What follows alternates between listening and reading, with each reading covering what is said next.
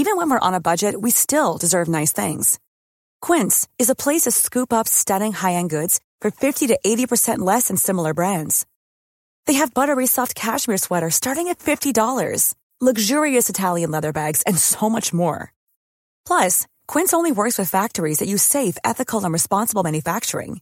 Get the high-end goods you'll love without the high price tag with Quince.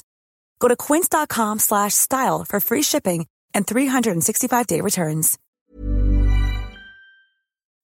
The Small Business Show on irishexaminer.com for a different view on Irish business.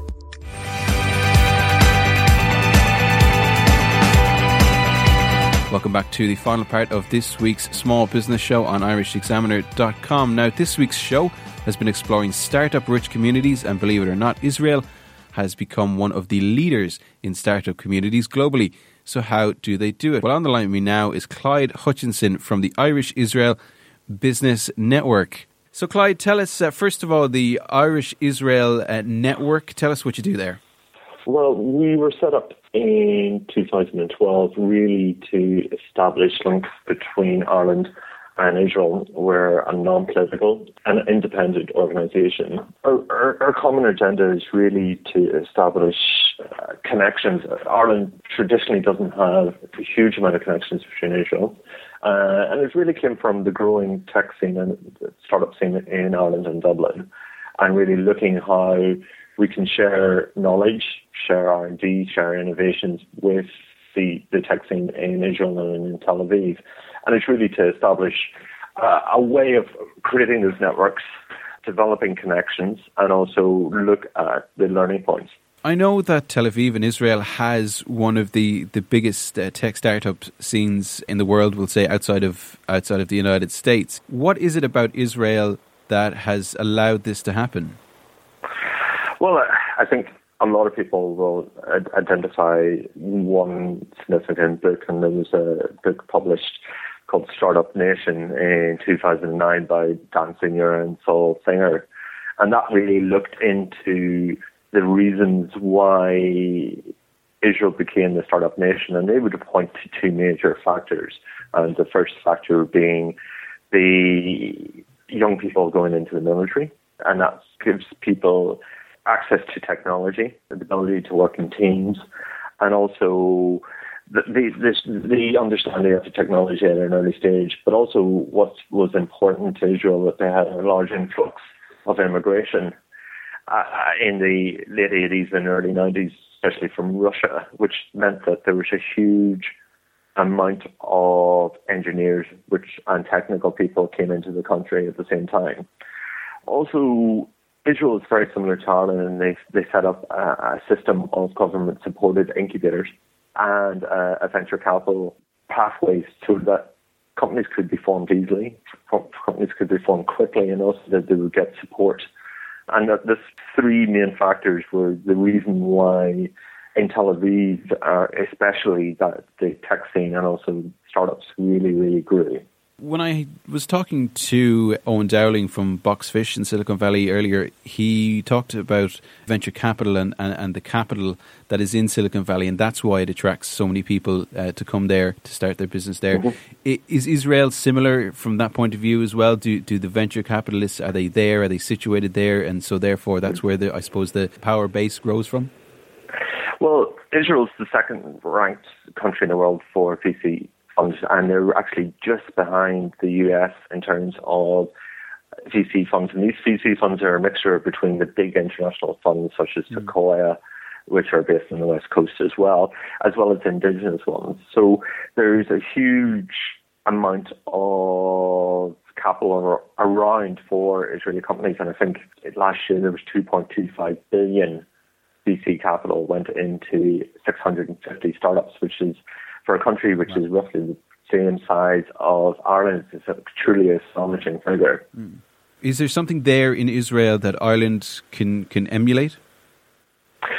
I think so, and I think my view is really about sharing knowledge and also developing relationships. I don't think it's a one-way street. I don't think that Israel has all the answers. I do think that Ireland, the emerging tech scene in Ireland, and also I think there's a number of different factors now which makes Ireland very, very attractive as a model again for Israel to follow. I think the view is that they've been hugely successful. They have the ability to not only get companies funded but get companies exited, which is still the stage in Ireland where we're really looking for a number of high value exits. And to throw out another statistic, the high tech exits last year in Israel were $6.64 billion, which is, if we get to even a fraction of that in Ireland, it would be an immense importance to the economy. But saying that, I think probably one of your questions is why does Israel need to be connected to Ireland? Because obviously Israel's got all this VC money. It's also getting that high level of exits. But I think with Ireland, what we're seeing is that we have the highest level of seed investment in Europe. We have a number of very, very strong, both international funded incubation centres such as Dogpatch and Flowers, but also with the NDRC, we've got the world's top academic IT incubator, but also on a ground roots level, we've got the best angel investment or high net worth investment in Europe as well. So there's a lot of factors which, because of this, makes us seen as a good model for Israel to follow, not just Ireland looking to Israel for new ideas. I think there is a benefit that we can be mutual partners and looking at forming a strong tech alliance for the future. Is there another point here as well that while we know that there's a demand, but we also need to show people what we can do in terms of we need to have perhaps a champion, somebody, a company that grows from Ireland to say, look, this is how we've done it and this is this is the model we're going to use going into the future as well to attract that investment into Ireland as well. Absolutely. And I think we're starting to get those companies coming through. We're starting to get companies which are getting significant attention and also international VC funding. One example, which is personal to me, would be Trusted, because Trusted, last year we ran a competition called Start Tel Aviv to take Irish companies over to Israel as part of their annual entrepreneurship and startup festival or DLD festival. And Trusted is becoming one of those rising stars within the global startup scene. It won the Techstars prize. It also, in the recent South by Southwest conference, they won their category prize. Yeah, we had Trusted on the show a number of months ago before they went to global domination by the looks of it. Well, no, Trusted, and I think you're right. I think we need to have case studies. We need to be able to say, look, these are our companies. These are the companies which are pulling their weight at a global stage. They are setting up bases in the US. They are getting attention. And we need to sort of build that stage. And I think Ireland's at that phase now that over the next number of years, we are going to have a number of these startups which are going to have global significance, and people will pay more and more attention to what is happening to Ireland. And I think that really goes back down to, you look at Trusted came out of Wara. Also, there's companies which come out of the NDRC. These are the fruits of the seeds which we've been putting down in these incubation programs, which have been supported by the government. So over the next number of years, we're going to see more and more Irish success stories and more Irish success stories coming out of the startup scene and also the startup incubators. You mentioned government there as well. In Israel, and I suppose if you want to argue the point here in Ireland as well, how much of a role does government play in all of this? Is it a big hand, or do they just simply, I suppose, lay the foundation and then let everybody else, the tech startups, just get on with it themselves?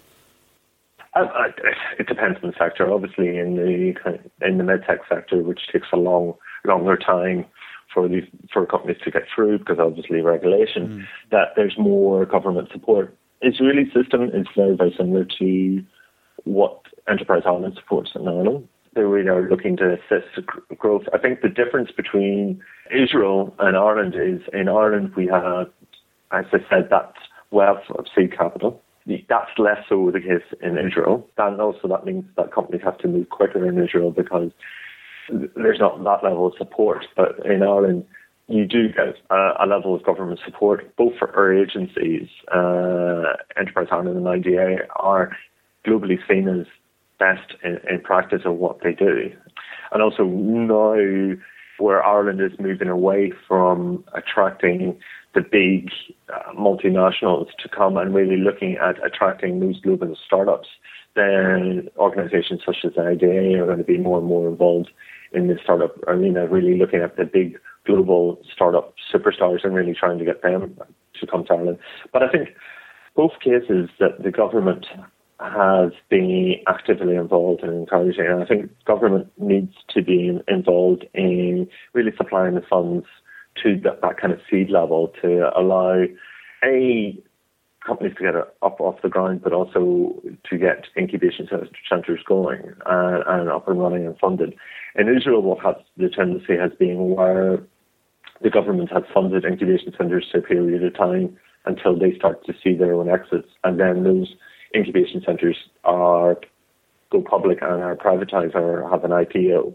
And that's been a very successful system. It's a system called Yosem system, which they've done, which has been very, very successful, and also incentivizes those incubators to pick the best companies to come in, because obviously they're private at that stage. But in summary, I think both governments have an active hand, but at an early stage. At a later stage, then they let the companies form and grow as they wish. But I think that's the best policy to really help the companies when they need it. Clyde Hutchinson from the Ireland-Israel Business Network, and if people want to find out more, iibn.org. iibn.org is the website as well. Clyde, thank you very much for joining us on the Thank you very much. Small Business Show. Cheers. Thank you. Bye-bye. Well, that's it for this week's show. My thanks to all my guests. Don't forget, you can read my columns every Monday in the Irish Examiner newspaper. Plus, you can find us on Focus SME Ireland and Caelan K on Twitter as well. Focus SME Ireland and Caelan K. I'm Caelan Kerwin. You've been listening to the Small Business Show. Bye for now.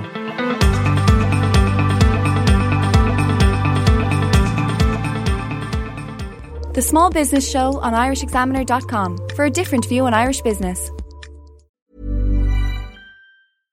Imagine the softest sheets you've ever felt. Now imagine them getting even softer over time. That's what you'll feel with Boll & Branch's organic cotton sheets. In a recent customer survey, 96% replied that Boll & Branch sheets get softer with every wash. Start getting your best night's sleep in these sheets that get softer and softer for years to come. Try their sheets with a 30-night guarantee. Plus, get 15% off your first order at bollandbranch.com. Code BUTTERY. Exclusions apply. See site for details.